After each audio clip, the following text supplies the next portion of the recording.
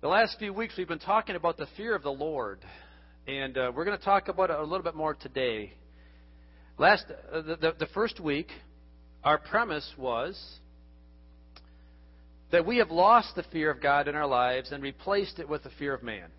And that fear of man encompasses many facets that bring habitual sin, a life of continual defeat, lack of the power of the Holy Spirit in our life, an overall complacent and a narcissistic perspective of our life, meaning that God's rules are for others and so forth, that we don't even see our own sin sometimes because we don't think that God's going to judge us like He's going to judge everybody else.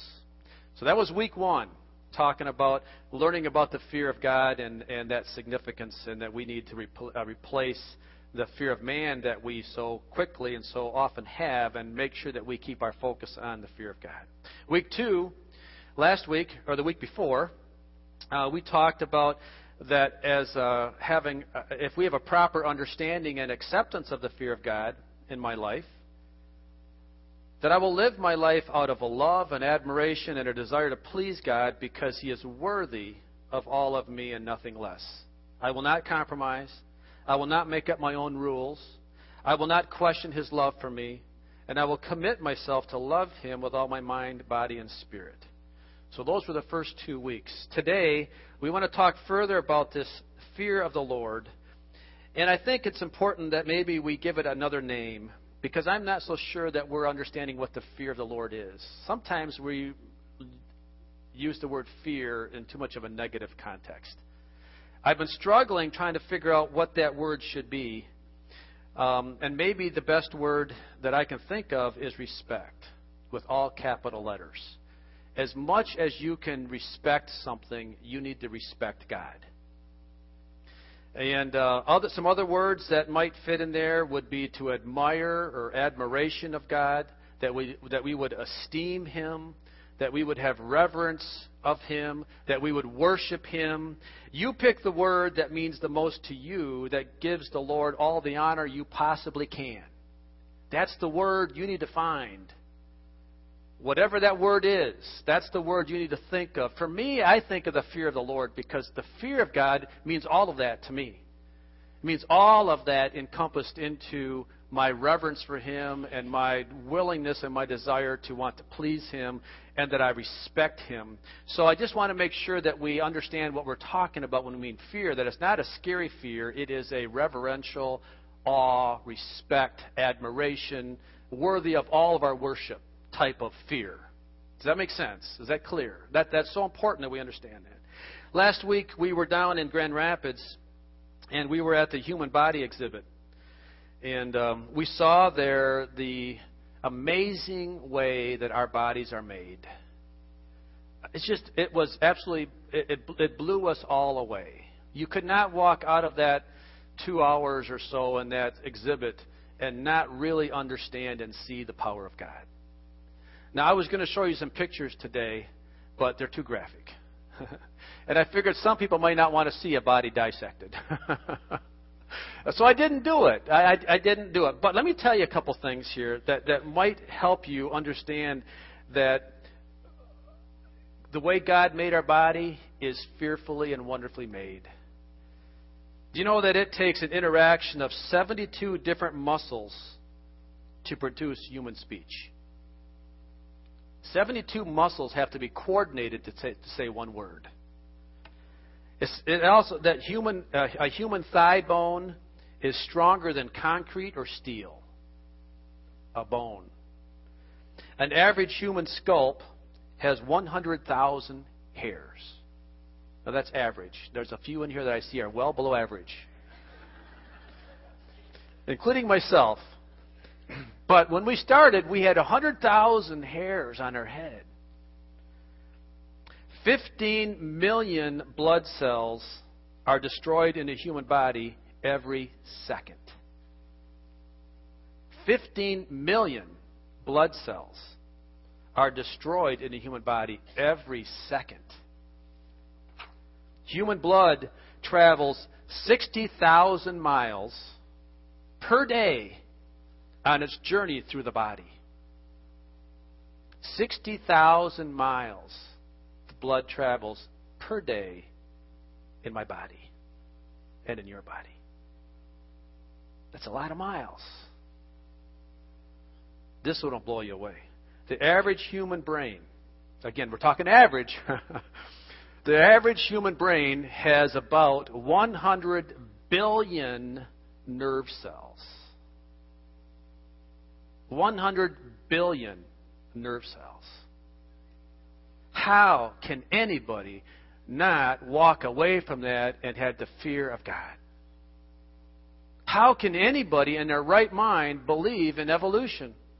That we came from an amoeba, a single cell being out of the sea that happened to somehow divide, somehow crawl up on the ground, and somehow develop themselves into 100 billion nerve cells in my brain. It just doesn't make sense to me. So therefore, I walk out of there with a fear of God in my life. A love for God, an aspiration, an admiration, a level of respect for this God that so wonderfully and fearfully made me. And He made you. And so flippantly we disregard Him so many times. Wow. So my supposition today, what I want to talk today about is having a healthy fear of the Lord, or a reverential respect, or whatever word you want to put in there for fear, that we have that.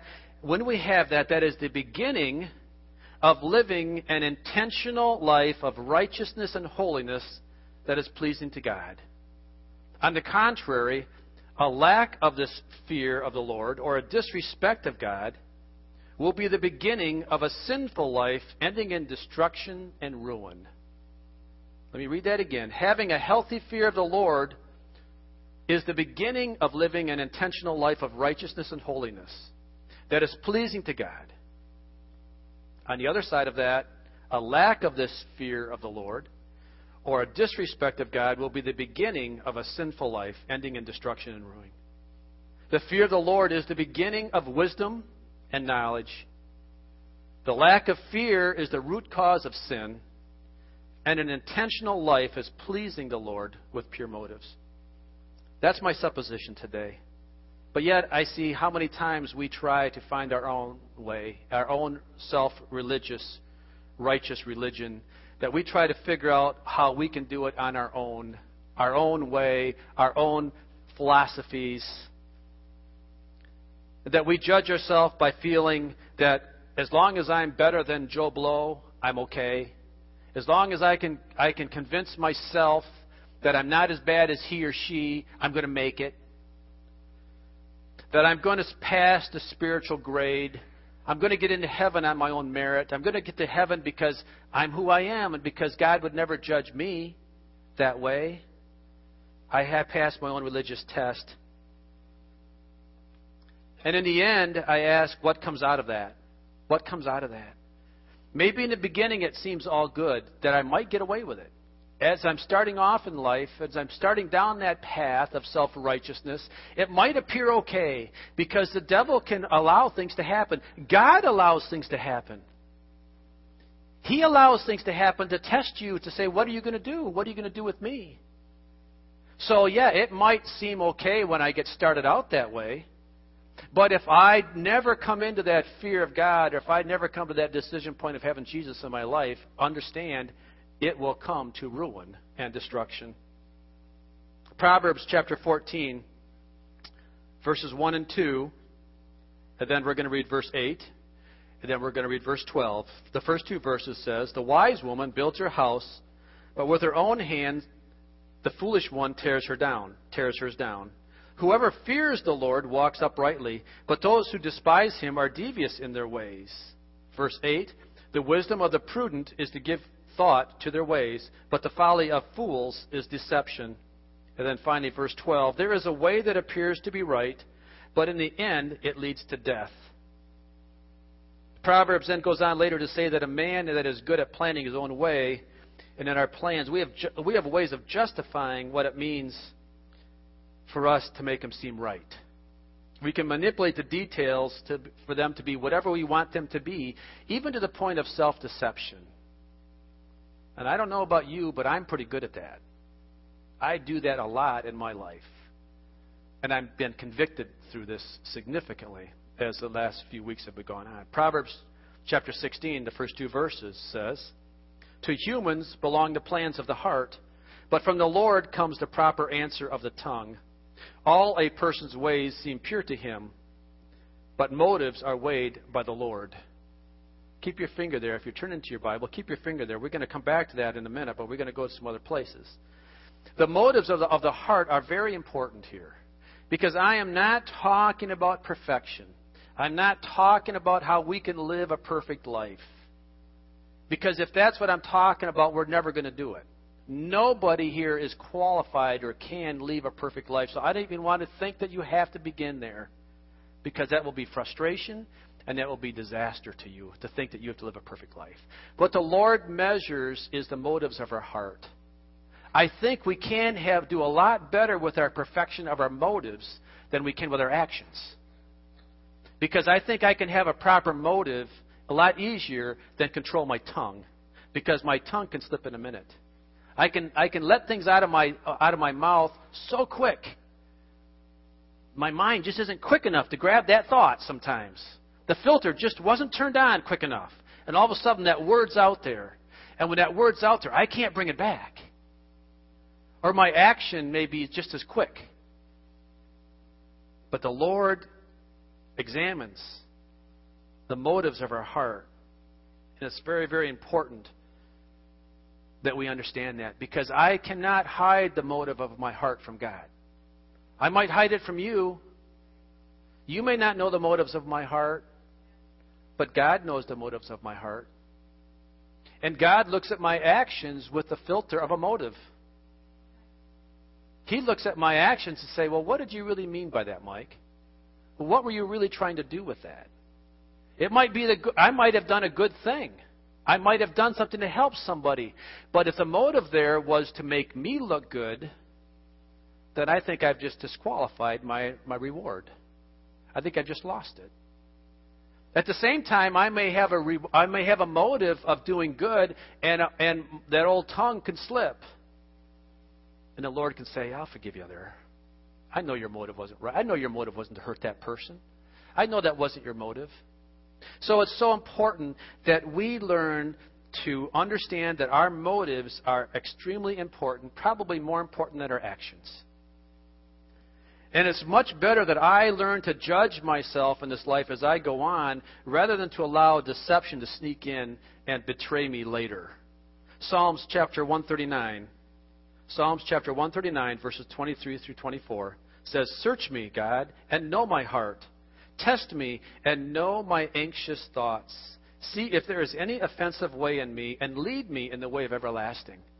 If I can begin to understand the significance and the importance of weighing my motives, if I can judge myself, then it will allow me more grace in the end.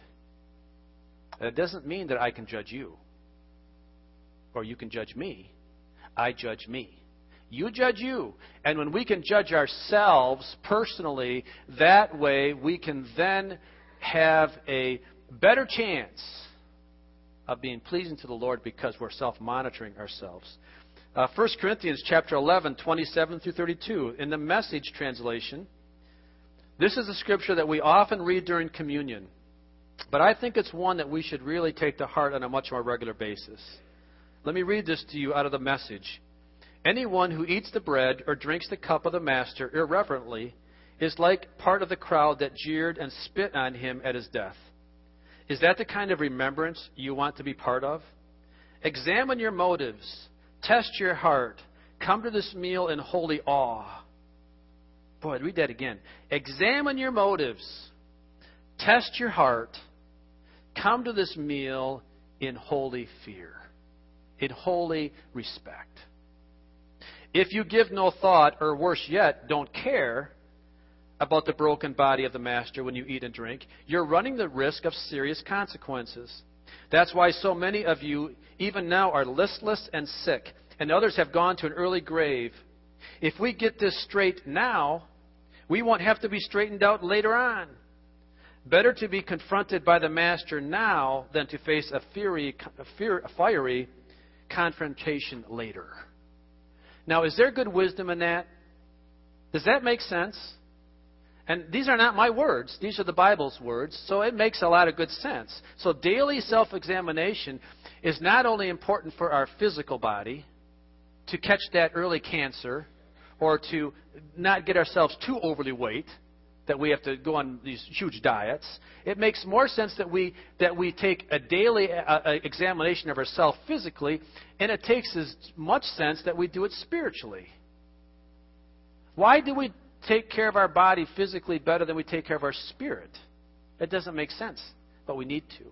So with this said, let's go back to Proverbs 16 and read the next verse, where it says we also need to intentionally be proactive in our commitment and our dedication to the living for the Lord. Proverbs 16, verses 3 and 4, it says, "Commit to the Lord whatever you do, and He will establish your plans.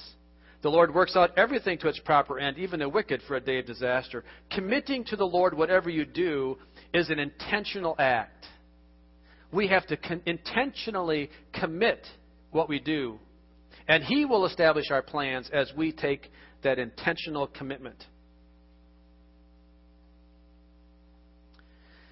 How do we do this? How do we apply this to our life? You know, it's so easy to read the Bible on Sunday mornings and get all fired up, but then what do you do on Monday? What we talk about in church needs to be applied throughout the whole week. Here's one way I think that you can apply this.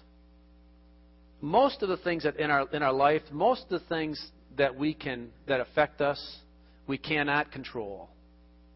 But one thing we can most of the time, and that's our attitude. When we have an attitude in our heart and life that we're not going to disrespect God, when we have a decision, when we are intentionally deciding that we're going to fear the Lord, respect the Lord, worship the Lord, we have much better chance of getting through Mondays through Fridays without having the major slips in our life, the major falls in our life. We're still going to have the temptations. We can't stop that from happening. The birds are still going to fly over our head. We can't stop that from happening. We're still going to have that. But when I have the attitude or the mindset, when I have that innate fear of the Lord or that reverential fear of the Lord with that intentional act of committing everything I do to God, it just helps me live a holy life.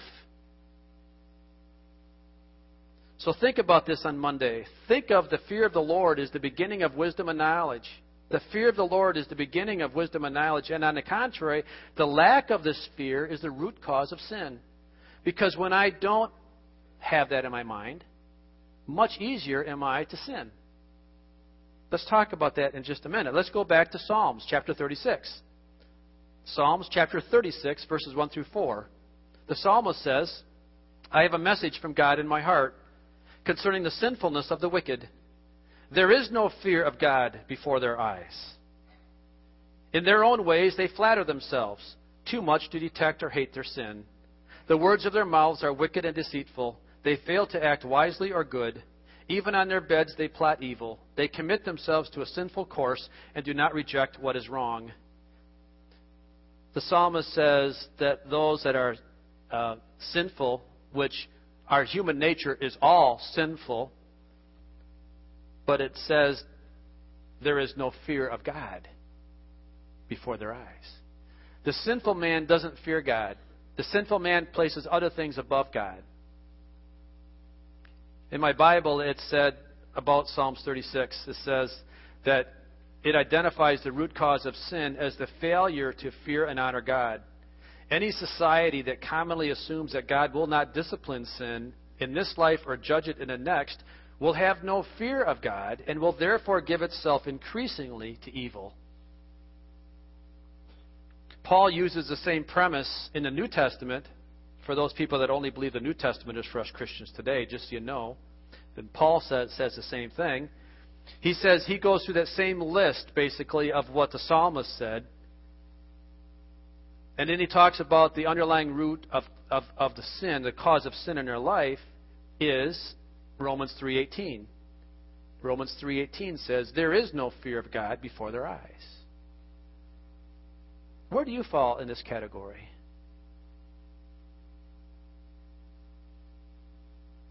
Now, I don't think that there are people in this congregation that are evil, that are incorrigible, that are just beyond help. I don't believe that at all. I believe we're all good people. I believe most of us, if not all of us in this congregation, are Christians, are saved. But that doesn't erase my sinful nature. Yes, the Bible says I'm a new man. Yes, it says that. But I'm still living in this world. I still have the issues. I still have the fight. I still have the battles of this world. It is not a natural feeling. It is not natural for us to have the God-given fear of the Lord. We lost that 6,000 years ago. When Adam and Eve fell in the garden, that natural fear of the Lord was lost forever. Well, I shouldn't say forever.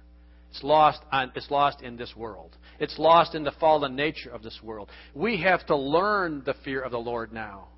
We have to apply it in our life. It's not natural. Our natural man is sinful. No matter how good you are, no matter how well your life is going for you, the sinful nature is contrary to the fear of the Lord. And it has to be a learned response. It is something we have to practice every day. It has to be an intentional choice of ours every day to have the fear of the Lord. Now, on the positive side of that, once having a properly developed and healthy fear of the Lord, it yields heavenly or spiritual wisdom. And wisdom of this nature is vitally important in pleasing God, and it is a key ingredient in the blessings of our life. Job 28. I've got a lot of scripture here, but I really need to read it, because the reason I like to read a lot of Bible is because I don't want you to think this is my idea. I don't want you to think I'm making anything up on my own. Because if you're going to argue with something, you argue with the Bible, okay? Not with me. So let's read Job chapter 28, verses 12 through 28. It says, "But where can wisdom be found? Where does understanding dwell? No mortal comprehends its worth. It cannot be found in the land of the living. The deep says, it is not in me. The sea says, it is not with me.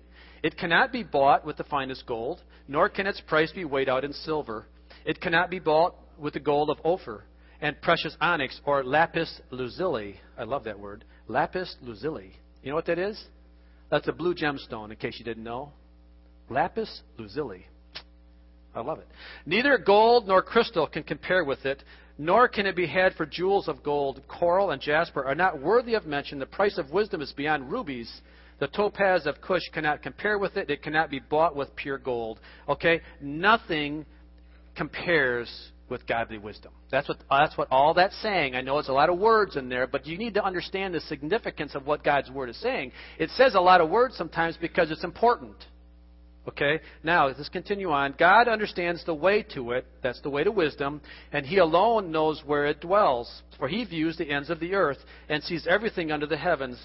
When He established the force of the wind and measured out the waters, when He made a decree for the rain and a path for the thunderstorm, then He looked at wisdom and appraised it, and He confirmed it, and He tested it, and He said to the human race, "The fear of the Lord, that is wisdom." The fear of the Lord, that is wisdom. And to shun evil is understanding. God understands where His wisdom comes from. And He's telling us very clearly in His Word that wisdom comes only by fearing or respecting the power and authority and the control of God. Psalms 111, verse 10. "The fear of the Lord is the beginning of wisdom. All who follow His precepts have good understanding. To Him belongs eternal praise." Proverbs chapter 1, verse 7. "The fear of the Lord is the beginning of knowledge, but fools despise wisdom and instruction." Proverbs chapter 9, verses 10 through 12. "The fear of the Lord is the beginning of wisdom, and knowledge of the Holy One is understanding. And through wisdom your days will be many, and your years will be added to your life. If you are wise, your wisdom will reward you. If you are a mocker, you alone will suffer." How many more verses do we need? I just want to make sure you understand the urgency and the importance of having a lifelong, consistent, and growing level of godly fear or respect in our lives so that we can live an intentional life worthy, an intentional life living and pleasing a holy and righteous God. a God that is worthy of it all, a God that is desiring it, a God that deserves it.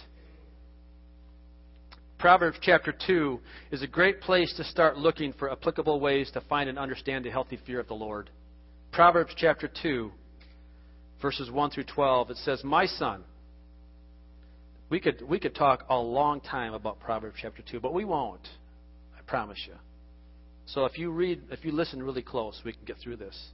"My son, if you accept my words and store up my commands within you, if you turn your ear to wisdom and apply your heart to understanding, indeed, if you call out for insight and cry aloud for understanding, and if you look for it as for silver and search for it as for hidden treasure, then you will understand the fear of the Lord and find the knowledge of God." You have to have an intentional desire to find the will of God and find the fear of the Lord. And when you do that, when you diligently search for that, you will understand the fear of the Lord and find a knowledge of God. "For the Lord gives wisdom, and from his mouth comes knowledge and understanding. He holds success in store for the upright. He is a shield to those whose walk is blameless. For he guards the course of the just and protects the way of his faithful ones. Then you will understand what is right and just and fair, every good path.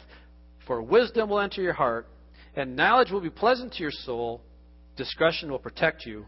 Understanding will guard you. Wisdom will save you from the ways of wicked men, from men whose words are perverse." All right, a lot of words, a lot of Bible. How do I apply it? How do I take that? How do I take that intentional living now into my life on a daily basis? We all love success stories. You know, I even heard it this week at the State of the Union address by President Obama. He said that the reason that he was where he was at, and the reason that our vice president was where he was at, and the Speaker of the House where he was at today, was because of the American dream. Because they had the choice and they worked hard and diligently to get where they were at, that they sacrificed and they gave so much up, but yet they were rewarded with it. Riley talked about it yesterday in our men's prayer breakfast, about some of these false religions, and namely he talked about Islam and the Muslim faith, and the dedication and the commitment that these people have to their religion. They pray 5 times a day. I mean, they pray 5 times a day. Do you pray once? Well, you pray 3 times. I know, breakfast, lunch, and dinner. Okay, 3 times. Do you pray 4 times then? Let me ask you. But they pray 5 times a day, and it's not just a lay me down to sleep prayer. It's they're down on their knees, and they're rocking back and forth, and they're doing their thing before their Allah. The American dream, we sacrifice, we work, and we think it's great. We don't have any problem with people sacrificing everything they have to get the American dream, and that is to gain some wealth and some riches and to develop a career. But let me ask you the question, and this is the most important question anybody can ask you. How committed are you to Jesus? How committed are you to fearing this God that has wonderfully made us? See, that's the fear of God. And when I get that fear of God in me, life changes me. Now, next week I'm going to talk about the fear of the Lord again, but I'm going to talk about it in a really positive way. Because I'm going to talk about when I have that fear of the Lord, it generates a love in me. It generates a desire in me to want to please Him. But first, I have to have that fear and that respect in Him, of Him in my life, so that I never doubt it. I never want to go against it. I never doubt the significance of it. Scripture tells us at least 9 times, love the Lord your God with all your heart and with all your soul and with all your strength.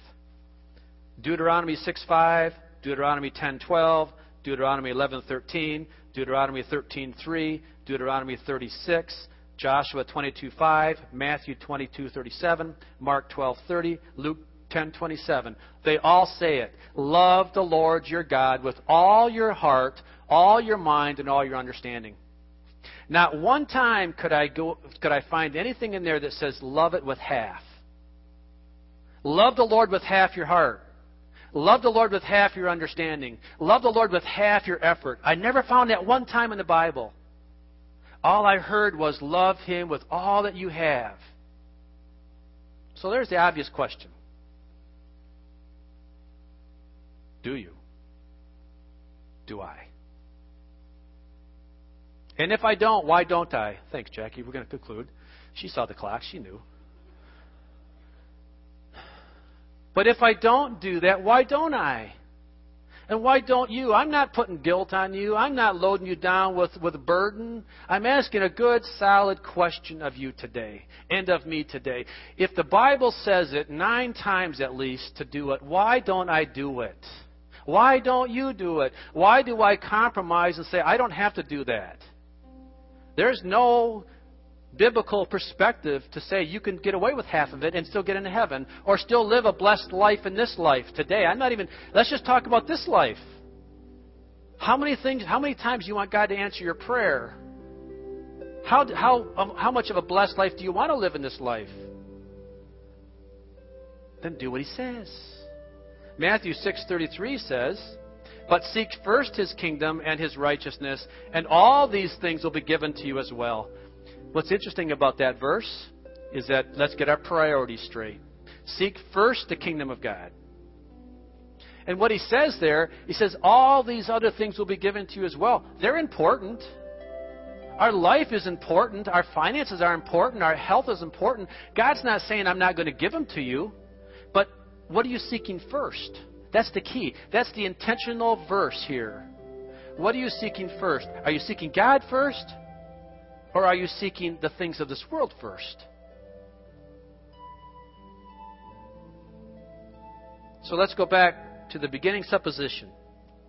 Having a healthy fear of the Lord or a reverential respect is the beginning, not the end. Here, this is so important. It's the beginning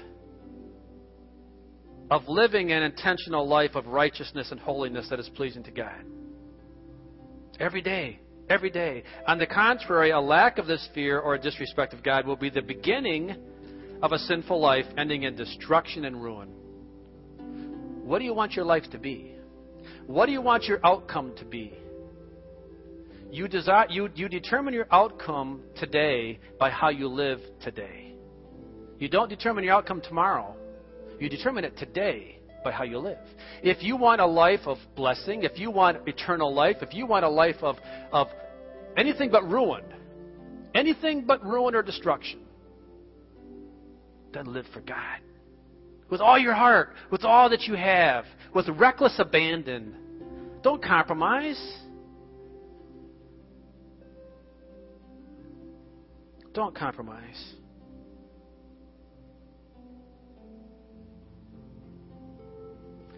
The fear of the Lord is the beginning of wisdom and knowledge. An intentional life is pleasing to the Lord with pure motives. Judge yourself on a regular basis. Get in the Word on a regular basis. Judge your heart.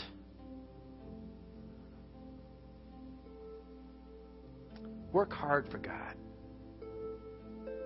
You're not earning your salvation when you do that. I want you to know that. You're not earning your salvation. Your salvation is a free gift. But if you want it to last, then you have to turn the soil in your heart over a few times and plant some seeds of commitment. And then nurture those seeds. Water them every day. Keep that heart and that garden of your heart, keep it weeded. Keep the garbage of this life out of your heart. You do that by guarding what you watch, guarding what you read, guarding what you put into your mind. Amen. Would you stand with me, please?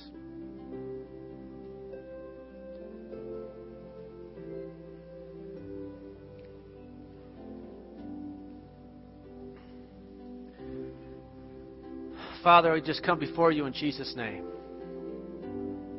Lord, I know that sometimes it seems hard. But you know what's really more important, that we understand that your word says the ways of the transgressor is hard. Not the way of a Christian man. Not the way of a Christian lady or a child or young person that wants to love you, wants to worship you. That's not hard. But it takes an intentional commitment on our life. So Lord, I pray that you would just work in our hearts and lives. Give us that fear. Give us that reverence. Give us that respect of you. Help us to understand how beautifully and wonderfully we're made. And that we want to guard this temple. We want to guard this mind, this heart. And we want to live for you because we want a life of blessing and we want a life of eternity with you. We don't want risk of ruin or destruction. So, Lord, I pray that you would prepare our hearts. You give us a desire of our hearts to love you and to worship you. And, Lord, I ask you this in your precious name, Jesus. As your precious name. Now go with us throughout this week. Bless us, we ask.